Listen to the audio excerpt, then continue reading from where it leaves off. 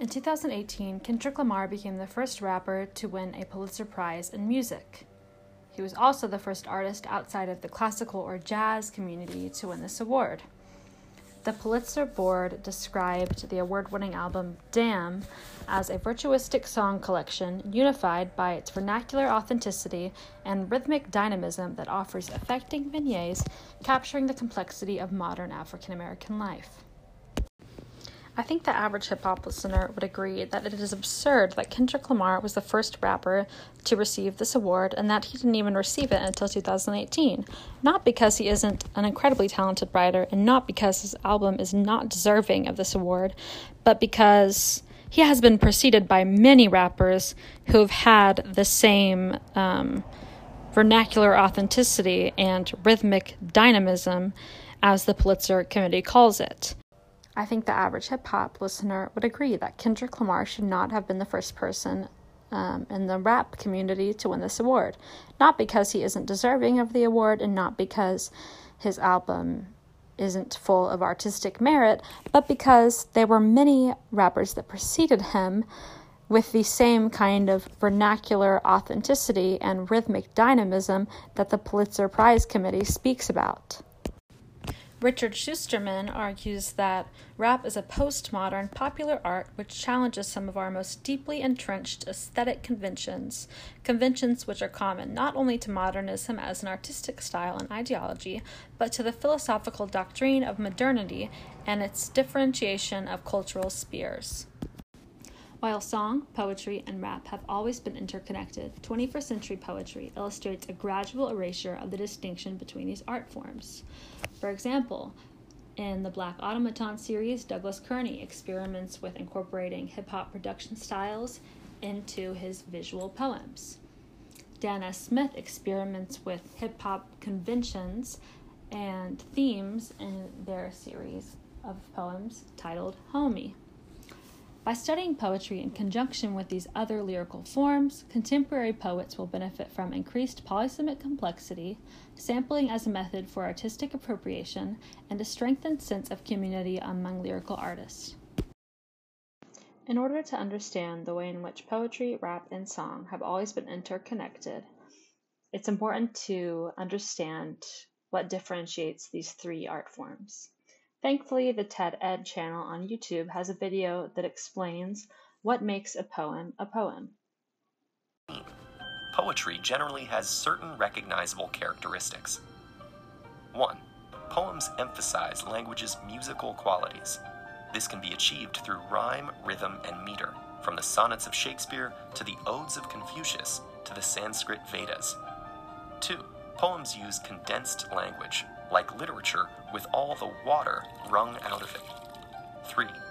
Poems often feature intense feelings, from Rumi's spiritual poetry to Pablo Neruda's Ode to an Onion.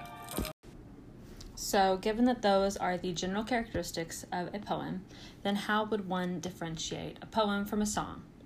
At first glance, the answer is music. You would just add music to the background. However, poetry is inherently musical. This is because poetry emphasizes language's musical qualities, such as rhyme, rhythm, and meter. So this is how the Boston Review describes the difference between poetry and song. Words in a poem take place against the context of silence. Lyrics take place in the context of a lot of deliberate musical information. Melody, rhythm, instrumentation, the quality of a singer's voice, other qualities of the recording, etc. So a musician has the ability to manipulate melody, pitch, and instrumentation to enhance the message of the lyrics. For example, a musician might use a minor or major key for their song, depending on its mood. Also, a musician may record their song with the hopes that the reader will pay close attention to the lyrics or even read along with the song, giving the lyrics the same attention that they would give to a poem, maybe even reading the lyrics several times or playing certain parts of the song on repeat. On the other hand, a poet may write their poem with the intention of it being read aloud or read silently. Furthermore, the reader of the poem, the traditional poem on paper, has the ability to read certain lines several times, extracting a different meaning from each read. So there are a lot of instances in which a producer will create a track with the purpose of adding the lyrics later. And in this case, the lyrics are secondary to the music. It goes both ways. Sometimes there are poets that write their poems, and then later on somebody adds music to it, or they choose to add music to it to enhance the overall message of the piece. A good example of this is Strange Fruit, most famously sung by Billie Holiday. It was originally written as a poem by Abel Meeropol, and it was inspired by a photograph of a lynching. He later gave it to Billie Holiday to sing, and that is how most people know it today.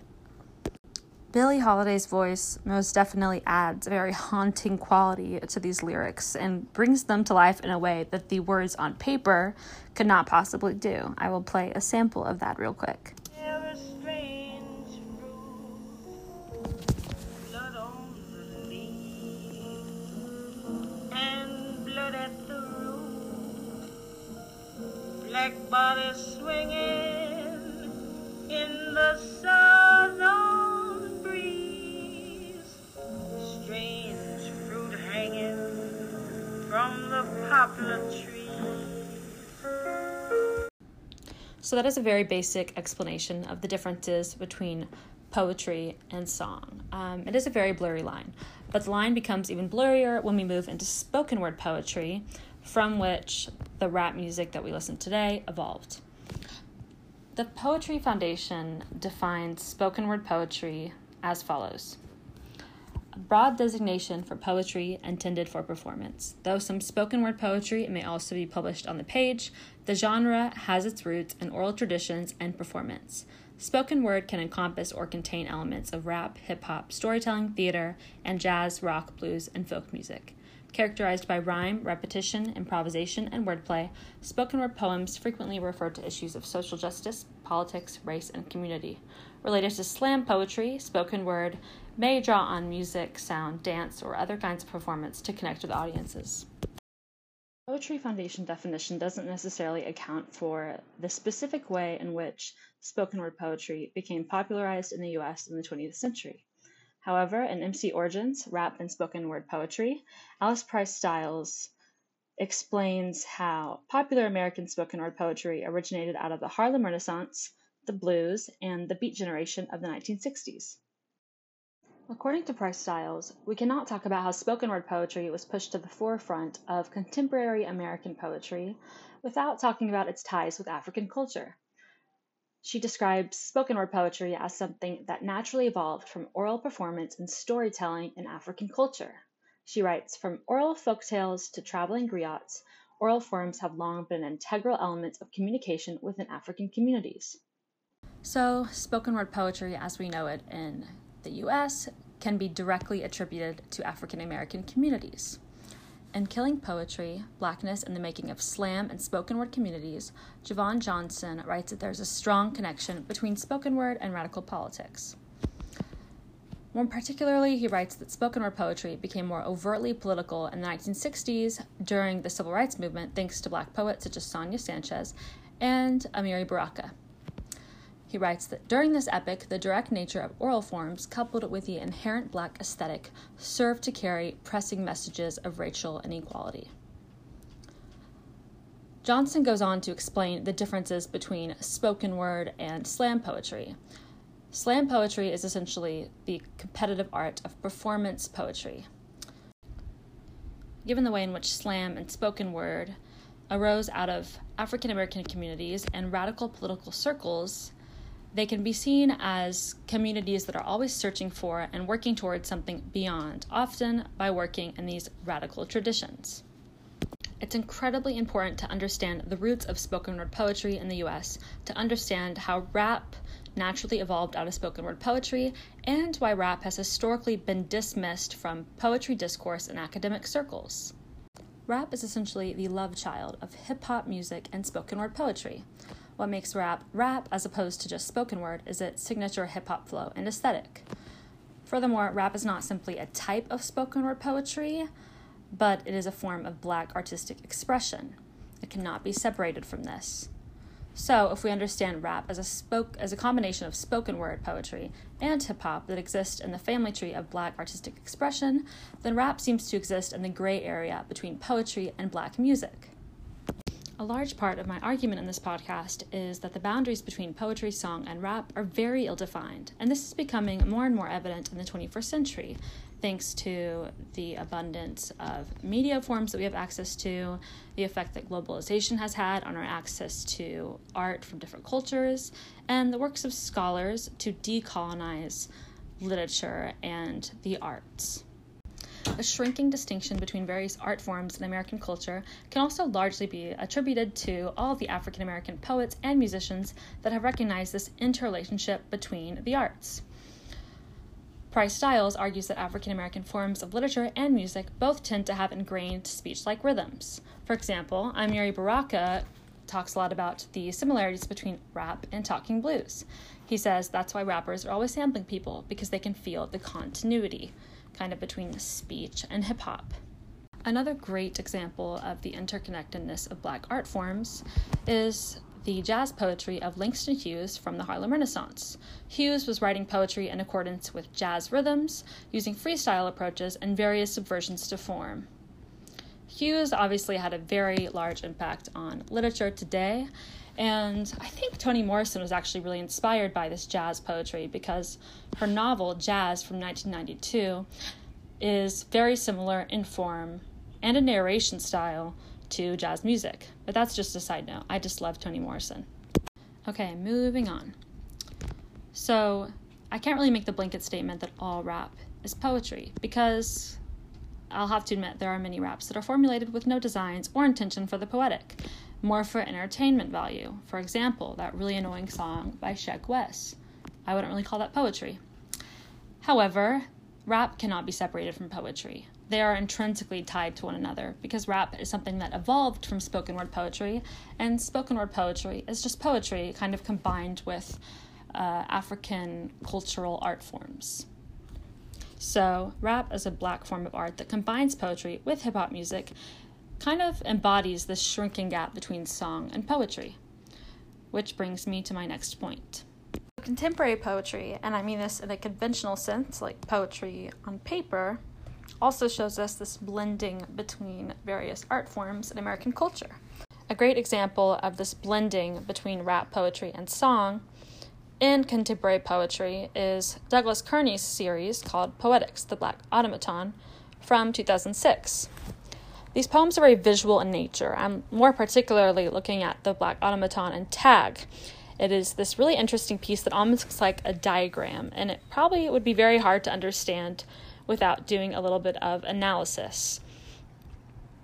This is because these poems are Kearney's attempt to toy with poetics and represent rhyme, repetition, and simultaneity in a visual piece. He kind of describes these poems as his attempt to try to synthesize hip-hop production styles, such as sampling, chopping, and layering, into a composition process and aesthetic.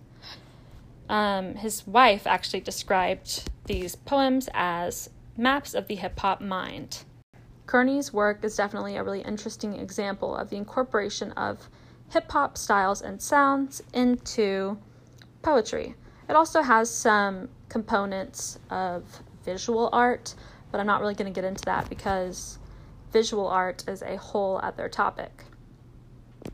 Another example of a contemporary poet whose work embodies this blending between rap and poetry is Dana Smith.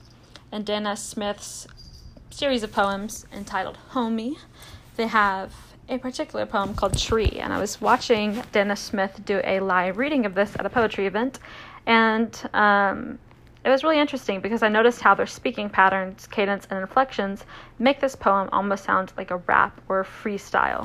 So I'm going to play a clip of that real quick.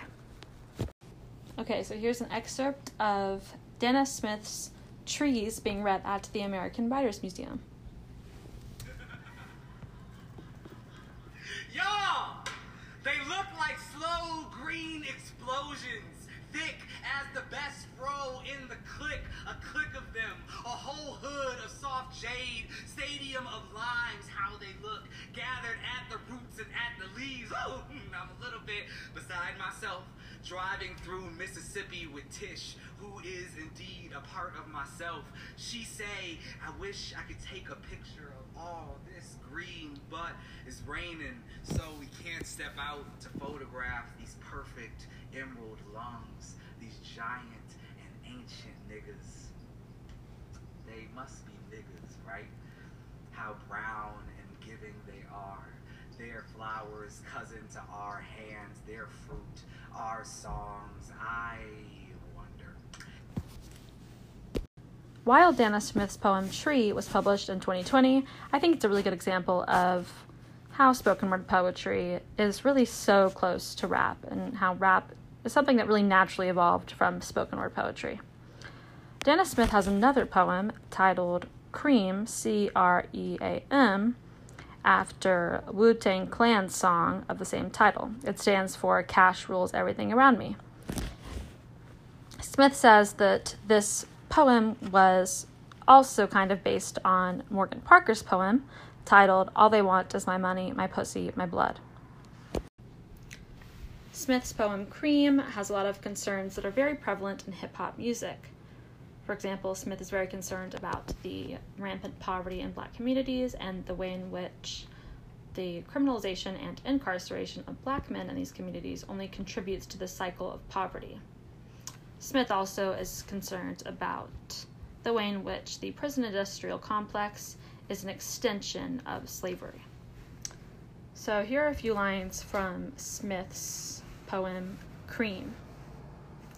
If I went to jail, I'd live rent-free, but there is no way to avoid making white people richer. A prison is a plantation made of stone and steel. Being locked up for selling drugs equals being locked up for trying to feed your loves. I'm going to play a clip from the song Cream by the Wu-Tang Clan that inspired this poem by Dana Smith. Selling drugs and such, who never had much, trying to get a clutch of what I could not. Maybe short now face incarceration, patient, going upstate's my destination. Handcuffed in back of a bus, 40 of us. Life as a shorty shouldn't be so rough, but as the world turned, I learned life is hell. So I'm going to read some of those lyrics since they're very fast in the clip.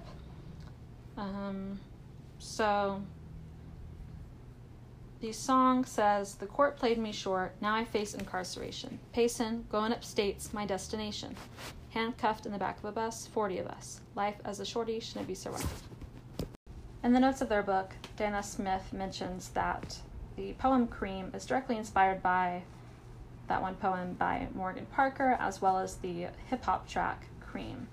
So this is already kind of an example of the interconnectedness of various Black art forms, with this poem being inspired by a hip-hop track and another poem by a Black poet.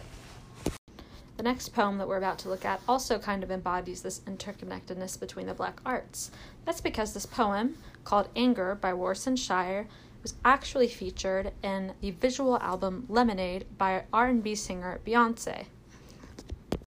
Okay, so here's a clip of Beyonce reading that poem.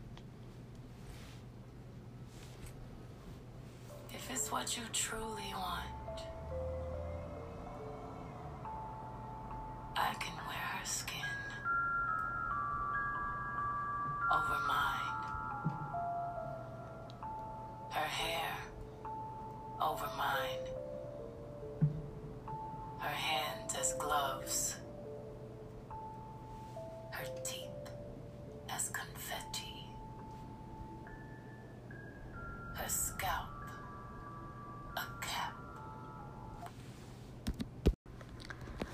I've already demonstrated how rap music has evolved from the spoken word poetry tradition, but that influence goes both ways, because hip-hop or rap music, I'm using those two terms interchangeably, they influence contemporary poetry, and they continue to influence contemporary poetry in structure, and style, and in theme. And we can see this in the poems by Douglas Kearney, Dana Smith, and the Warsan Shire poem that was featured in Lemonade. Poetry and song are very connected to one another, but the reason that I've particularly been emphasizing the relationship between hip-hop music and poetry is because this relationship has long been under-recognized by academic circles.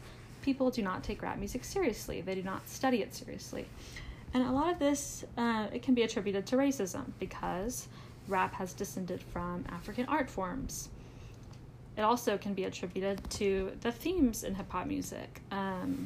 Hip-hop music is generally very critical of the long-lasting effects of slavery. It is critical of the generational poverty that this has caused, the high rates of incarceration amongst Black communities. As the lines become increasingly blurred between poetry, song, and rap, contemporary poets should embrace this change. Because by studying poetry in conjunction with other lyrical forms, such as hip-hop music, contemporary poets will benefit from the increased polysemic complexity, sampling as a method for artistic appropriation, and a strengthened sense of community among lyrical artists. And when I say lyrical artists, I mean songwriters, poets, rappers, all of it.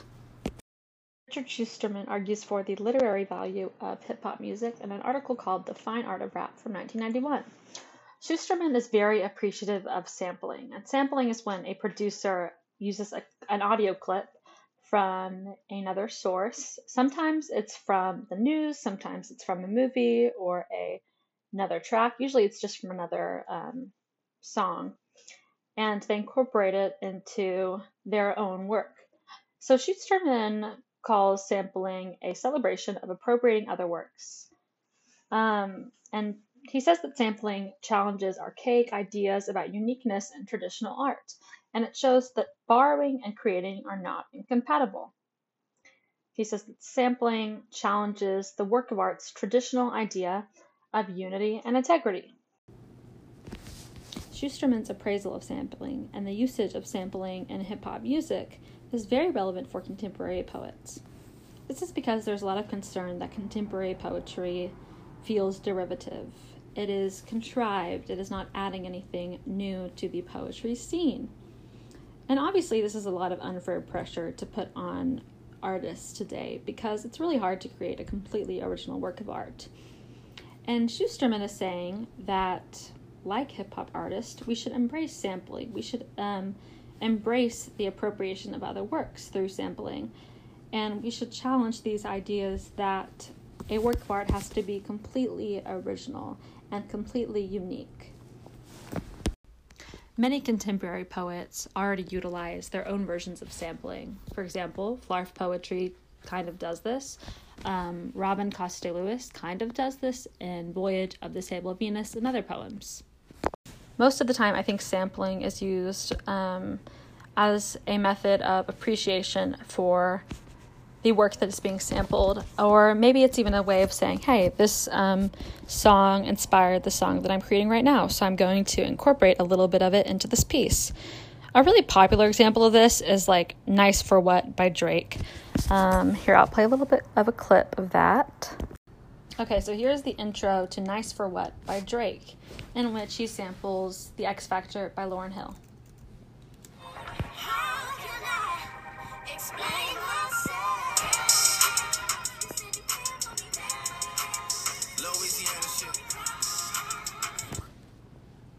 So in this particular song, he uses it to kind of introduce his own work.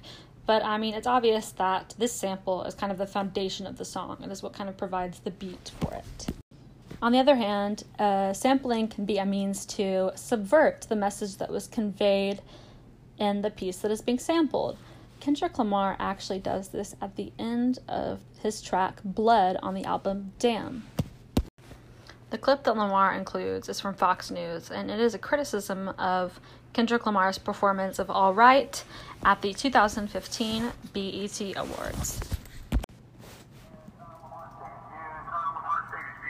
Lamar stated views on police brutality with that line in the song, quote, and we hate the popo, want to kill us in the street, faux show. Please. I don't like it. I got loyalty inside my DNA.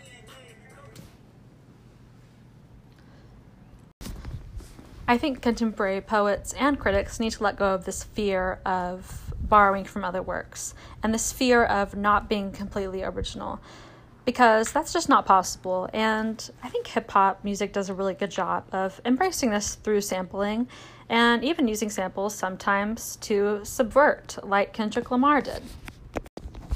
The racism that prevented academic circles from taking rap music seriously and including conversations about hip-hop music into contemporary poetry discourse has been very divisive, and I think this has really stifled the sense of community that poetry is supposed to harbor.